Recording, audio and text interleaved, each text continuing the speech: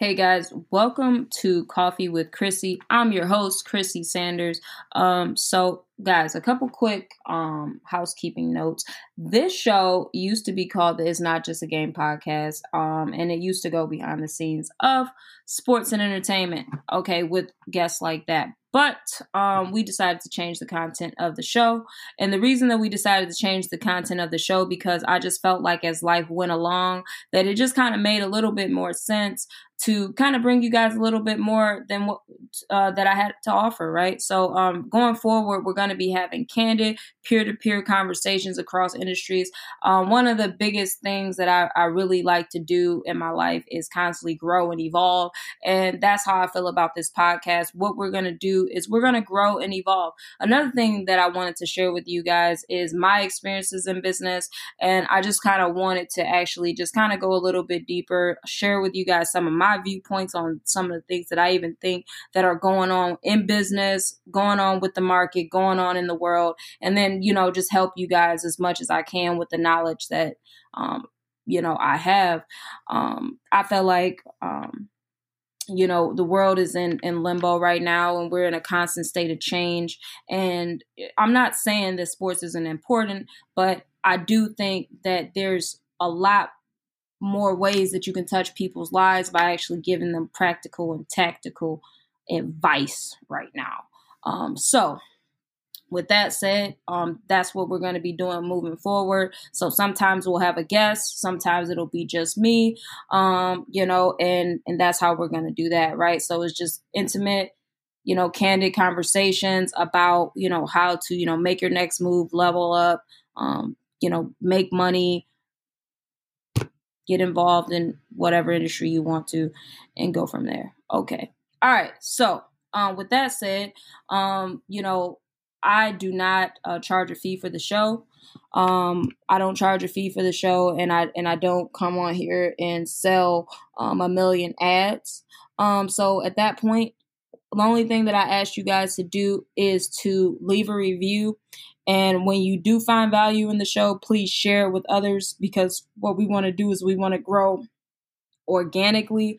So if you like the show, please, if you find some value in the show, please leave a review, tag me in it so that I can actually see it. And then how I want to support you for supporting the show is I would like to, read a review that you guys, leave on the show. It could be good, bad, or ugly, but even if you leave the show a terrible review, make sure that you leave a little bit of your contact information in there, and your business, so that we can, promote you for, I guess, trashing us, whatever. But no, I'm kidding. But but hopefully, we have good reviews here, but, but just a little humor for you. But yeah, so leave a review. I want to support you for supporting the show. That's my soapbox regarding that. So today, let's talk about what we're going to talk about here. So, how to build out 40 cash flowing units in real estate, with by using conventional financing, right? So most people don't realize that you can do this. So that's why I want to share it with you guys today.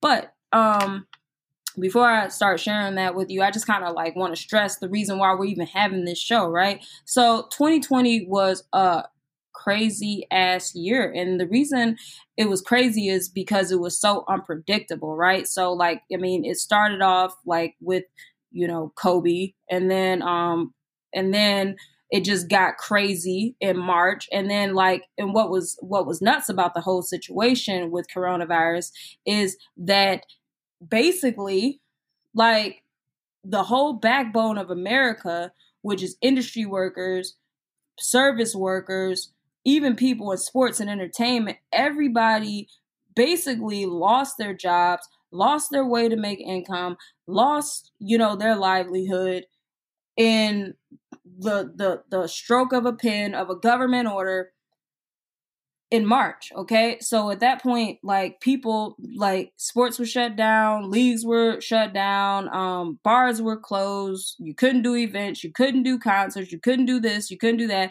And there's still a level of non-normalcy that's happening in the world.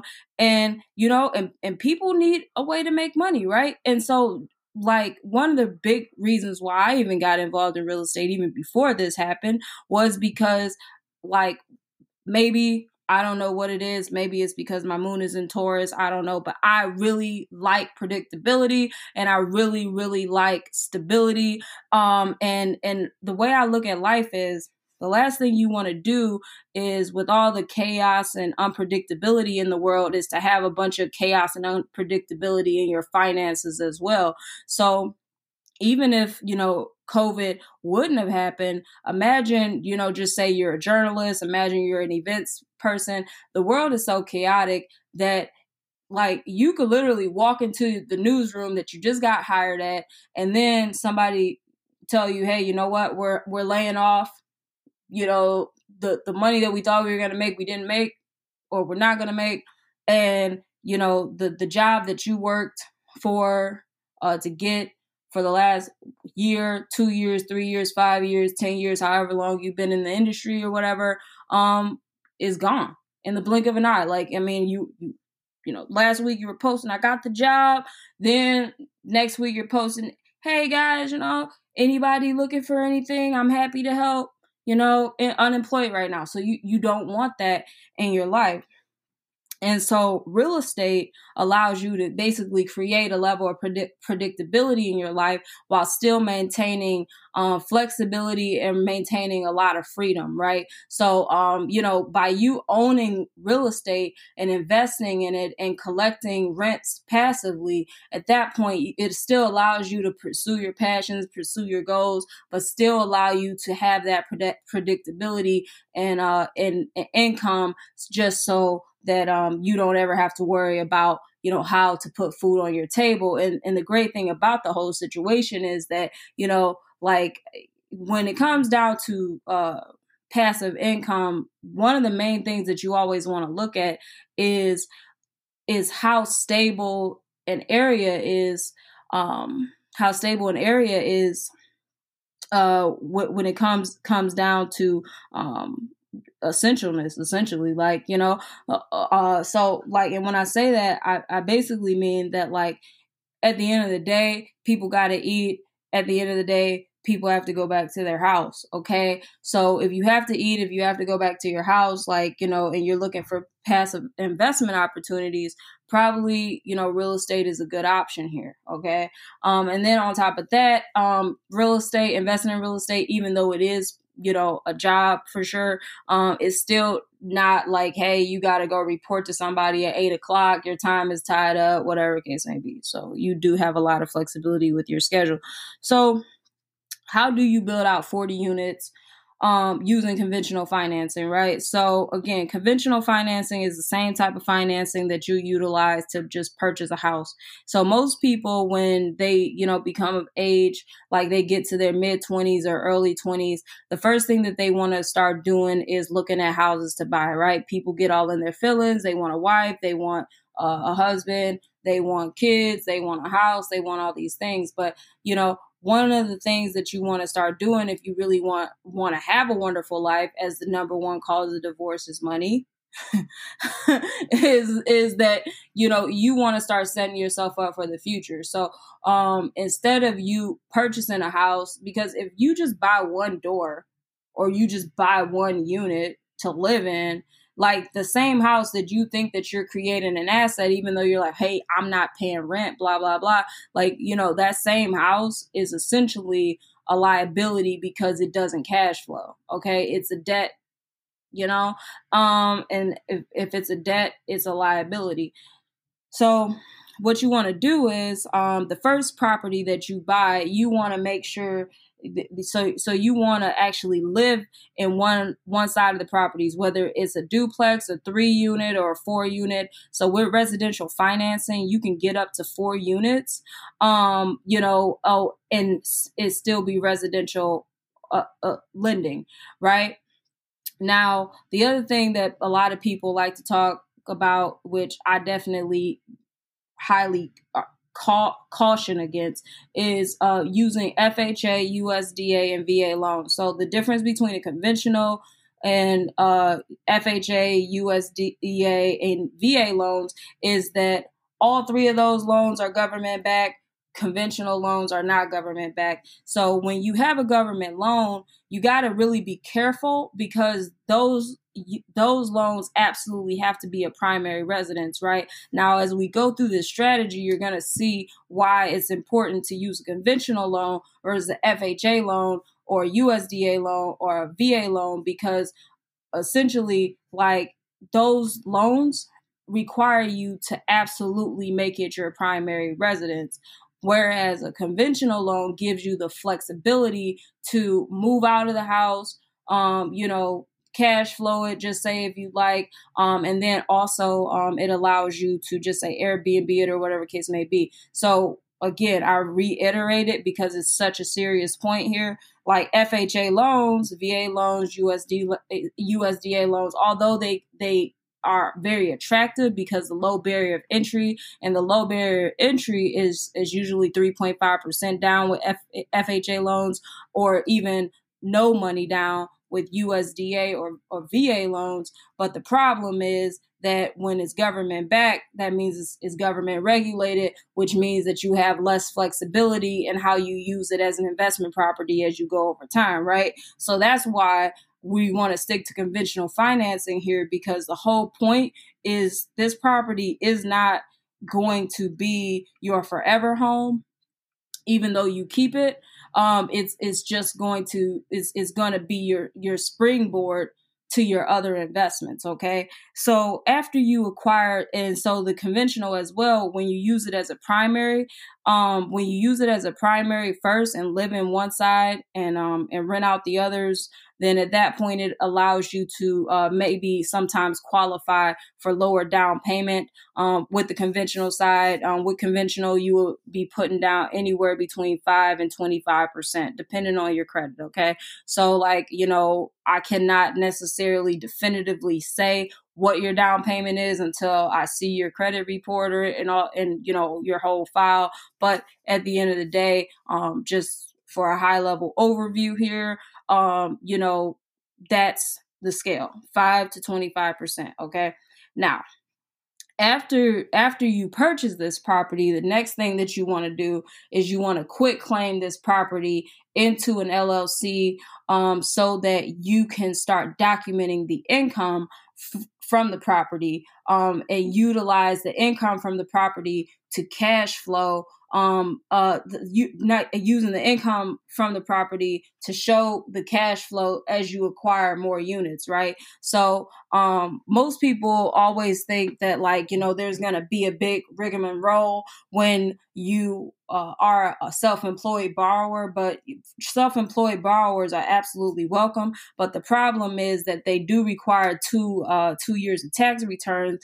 And the problem usually creates with self-employed borrowers is they're usually ill-advised by CPAs or, people who maybe are on the internet telling people to write off their returns to nothing and do all these tax gymnastics, when truth be told, when the average self-employed business isn't, making, unless you're making millions and millions and millions of dollars, you don't need to kind of go through all these obnoxious tax shelter things just to just to not show anything on your taxes, because from a lending perspective, you want to make sure that you are actually showing a healthy and viable business so that you can continue to acquire property. Now, like part of the biggest thing about this strategy is also building a team, right? So when you meet with a realtor, when you meet with a mortgage person, when you meet with the CPA, like, you got to kind of think about up front, those are kind of going to be your go-to people, is that you want to make sure that all 3 of those people truly understand the strategy that you're taking, that you will be building out a portfolio, and so that they can make sure that they're advising you in the right way and pointing you to the proper loan programs. Like, perfect example is disclosing that to a mortgage broker, like, is important, because at that point, then they can tell you, hey, don't use an FHA loan because FHA loan needs to be a primary residence, or, your CPA, they don't tell you if you're making $300,000 or $100,000 to go write your income down to $1,500 for no real reason. To actually show that income, right? So once you quit claim the property into the LLC, going back to that, then, over the next 2 years, you want to start documenting that income, those rents, and so that you can actually start utilizing those rents as income for your next properties. So you're documenting the income. Now, the other reason why that's important is because as you get qualified for more loans and more properties, like another thing outside of credit that is considered when you're another thing outside of credit that's considered when you're actually purchasing property is your DTI, which is your debt to income. So the more properties that you have, the more debt that you're carrying, but that's okay as long as the income outweighs the debt by about 56.99%. But it varies based on each mortgage brokerage that you go to, and it also varies on a bank. So the difference between a brokerage and a bank is banks typically have overlay, and overlay are basically is basically standards on top of standards. So just say like the average like Fannie Mae standards to get a to get an FHA loan, you need 640. So if you go to a bank, just say if they have overlay, then they might tell you, hey, it's 660 or something. If Fannie Mae standards is, hey, 56 percent DTI or 50% DTI, then a bank might have overlay in and say, hey, your DTI can't exceed 43%. And the reason that they have overlay is because banks' jobs are not to do mortgage loans, right? So like that's not their core business. Their core business is to lend money to people, not in a home scenario. And so at that point, they want to mitigate their risk as much as possible, and also lend to the most qualified borrowers in order to preserve their own thing. So mortgage brokers, on the other hand, are Fannie Mae Direct, so they go strictly by Fannie Mae standards. So whatever it is that you see that the Fannie Mae standards are at the time, like perfect example, the Fannie Mae standards right now, the minimum qualification for FHA is 640, then they're going to go strictly on that. Okay. So that's kind of like important to know, just so that you kind of understand the difference here on what you're going to be doing. So going back to it, like, as you're building out this income, you're showing more and more income on top of your W-2s that you already have. So you're showing a healthy business and you're showing W-2s. So that allows you to have more income that balances out the debt that you're carrying as you build out these properties. Now, so after you do that, another thing too that's possible as well, and why this is advantageous, is you can do this up to 10 times, right? So you can have up to 10 active mortgages at a time, and you can finance up to 4 units each time. So at that point, you can build out 40 units technically using conventional financing, without ever getting into commercial.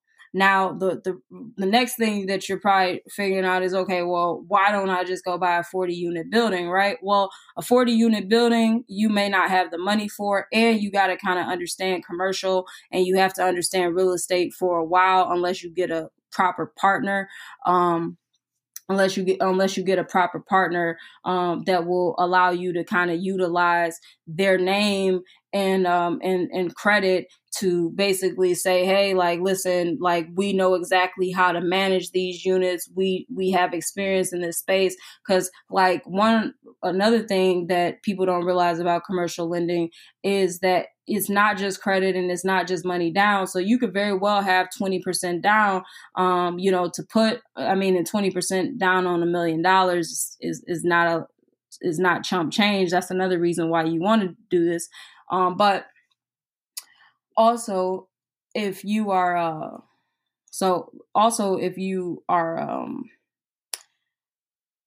train of thought here. But if you're new to the game and you're new to if you're new to real estate, you want to make sure that you are you're getting the proper experience, because otherwise you still might not be able to qualify for a commercial loan. And also, like, I'm not knocking hard money or anything like that, because I mean, another thing too is utilizing hard money. It can eat into cash flow when you get into high interest rates and things like that. So sometimes you got to weigh all your options. I always say weigh all your options, but usually for the average person, residential is probably, in this 4-unit thing, is probably the way to go, because the same money that you would be utilizing to buy a house just for yourself to live in, and that doesn't pay you and that you pay for, you could utilize and actually just start cash flowing. So the next thing is so you want to also start thinking about, as you're building this out. So your first property that you're going to build out is going to be in the market that you live in, right? Of course, because you're going to be living in one of the units. But also, as you build this out, it allows you a little bit more flexibility to start looking into other markets and start taking advantage of a better cash on cash return. So you want to kind of look at markets that have a low acquisition cost, but have a national average or above national average rent rate. So, perfect example is like Cleveland or Cincinnati or Detroit, or what's another one? Some parts of Illinois. It's a couple, Baltimore. So I mean, there's a couple different. I mean, they're all across the country. So I mean, it's really about and so, because you want to maximize your cash flow here, and also keep your DTI low as you are building out these properties. So, like, perfect example is if the average, just say if you go buy a property for $150,000, it's a 4-unit or something like that in Baltimore or in Cleveland or something, and you can charge $1,300 of rent per piece. At that point, you're looking at $4,800 or more in rental income, while still your debt to service that debt on the property is still low. And then on top of that, if you pick a nice turnkey property, your expenses will be low on that as well. And another thing too is just super important is that when you have self-employed tax returns, you never want to show losses at all on your tax returns as a business, especially when you're talking to a lender. So even if there's a little bit of depreciation or something like that on the properties that you own, what you want to do is you want to show the depreciation, because even the depreciation counts as income to a lender. So you want to make sure, and depreciation is just basically some level of value going down, but like you still want to show that depreciation in the property, just because that's also considered income as well. So that's pretty much it. So I mean, like, and how you want to do it is you just want to just keep on going with it and be disciplined with it. You can even get a partner with it. I don't recommend putting more than 2 people on a mortgage application, because it just gets a little bit complicated. Most lenders will go by your middle score, and then on top of that, they're going to take the lowest of the 2 middle scores. So that's why, keeping it at 2 people is the best thing, is the best route to go, because once you put 4 people on there, all 3 people could have 800s. And then if somebody is a 639, then you guys automatically wouldn't qualify, just because they go by the lowest one. So you want to kind of keep that in mind. But what you can do is when you have an LLC or you have a corporation or whatever, it is that you choose to use, you can always, in the quitclaim, you can always put other people on the title and deeds as well. So at that point, they can still maintain a level of ownership in the property, but they don't have to necessarily go on the loan. And then that allows you, just say if you want to bring partners into the deal and stuff like that, split up equity, however it is that you want to go about that. Yeah. So that's pretty much the nuts and bolts of it, guys. But I think it's super important to just basically just be a little bit smarter about the assets that you're going with and what you're acquiring, because essentially, like, equity will be income in the future. And I want to see, people win, and I want people to be taken care of, and I want people to be comfortable. And so you want to kind of set yourself up early, because you can always go buy a house. Once you get to where you want to go, you can always go buy a house. You can always get married, but you definitely don't want to miss out on opportunities to create wealth, because everything that you want, on everything that you want in this world, it kind of takes money. And even when it comes down to, picking a partner, like, like a lot of people try to say that money doesn't matter and things like that. But truth be told, you can't tell me that you feel good about yourself when you see your significant other is stressed about bills, or you see your child, can't necessarily get everything that they want. And not to talk about spoiling kids, but just, just say, like, just simple blocking and tackling, needs and essentials. Like, you don't necessarily want to, go see your parent go break their back every single day, and go to work for the rest of their lives so they're 90 years old. So this real estate thing is important. Retirement is important. Building wealth is important. And setting yourself up for the future is important. And that's why, we're having this show today. So I really, really hope that helps. And I really hope that, you enjoyed this new format that we're going with. I just wanted to just kind of share that. I just felt like it was something that people needed to know, and something that people can just start strategizing and putting into place, especially in 2021.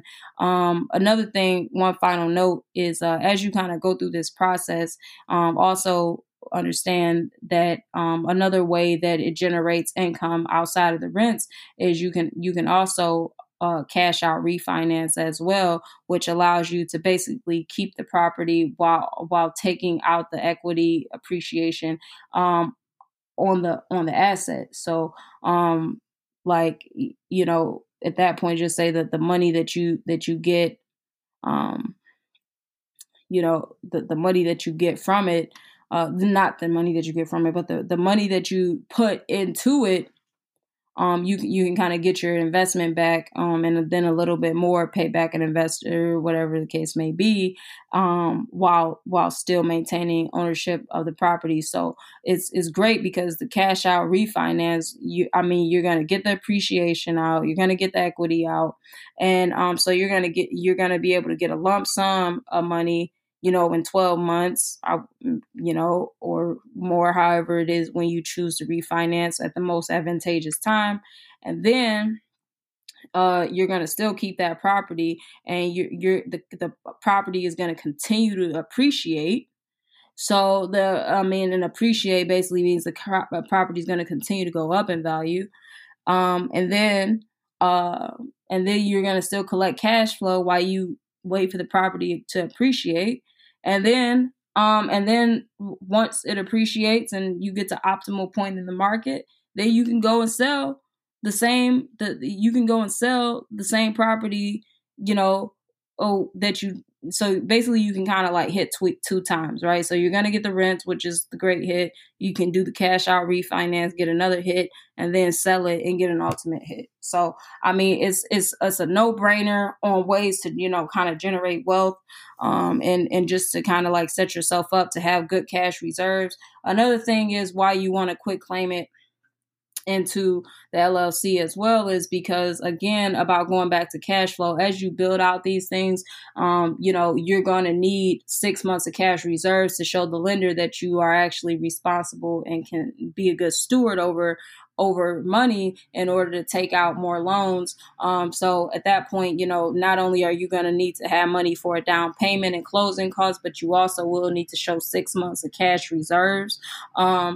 So basically, and the reason why you have to do that is going back to 2008 or any type of crisis in general. So most of the time in a crisis, the first thing people are going to do is they're going to pay their primary residence. They may not pay their investment property. The people that live in their investment property, just say for whatever reason, may not pay them, and then with rehabs and stuff like that, those are usually the quickest loans that people are going to default on. So lenders and banks and stuff like that like to mitigate their risk by making you put a little bit more down and showing cash reserves, so that, just say if shit goes to hell for 6 months at a time, at that point you could still take care and cover that mortgage for at least 6 months, right? So it kind of mitigates that risk. And most of the time in about 6 months, even if something goes wrong a month or two, most of the time, half a year, people can usually turn their situation around and, get back on track. So those 6 months of cash reserves are super crucial. And so that's why, as you're quit claiming your first property into the LLC and the second property and the third and the fourth and so on, it's about really building up those cash reserves and building up the income so that you can show a profitable business and show a business model that's actually that's actually makes sense to a lender to get behind and make them feel more comfortable lending to you. Yep. So yeah, that's pretty much the show, guys. So if you have any questions about that, or you want me to walk you through that, definitely don't hesitate to reach out to me. My DMs are always open. Or you can email me. My email information is on all of my social media.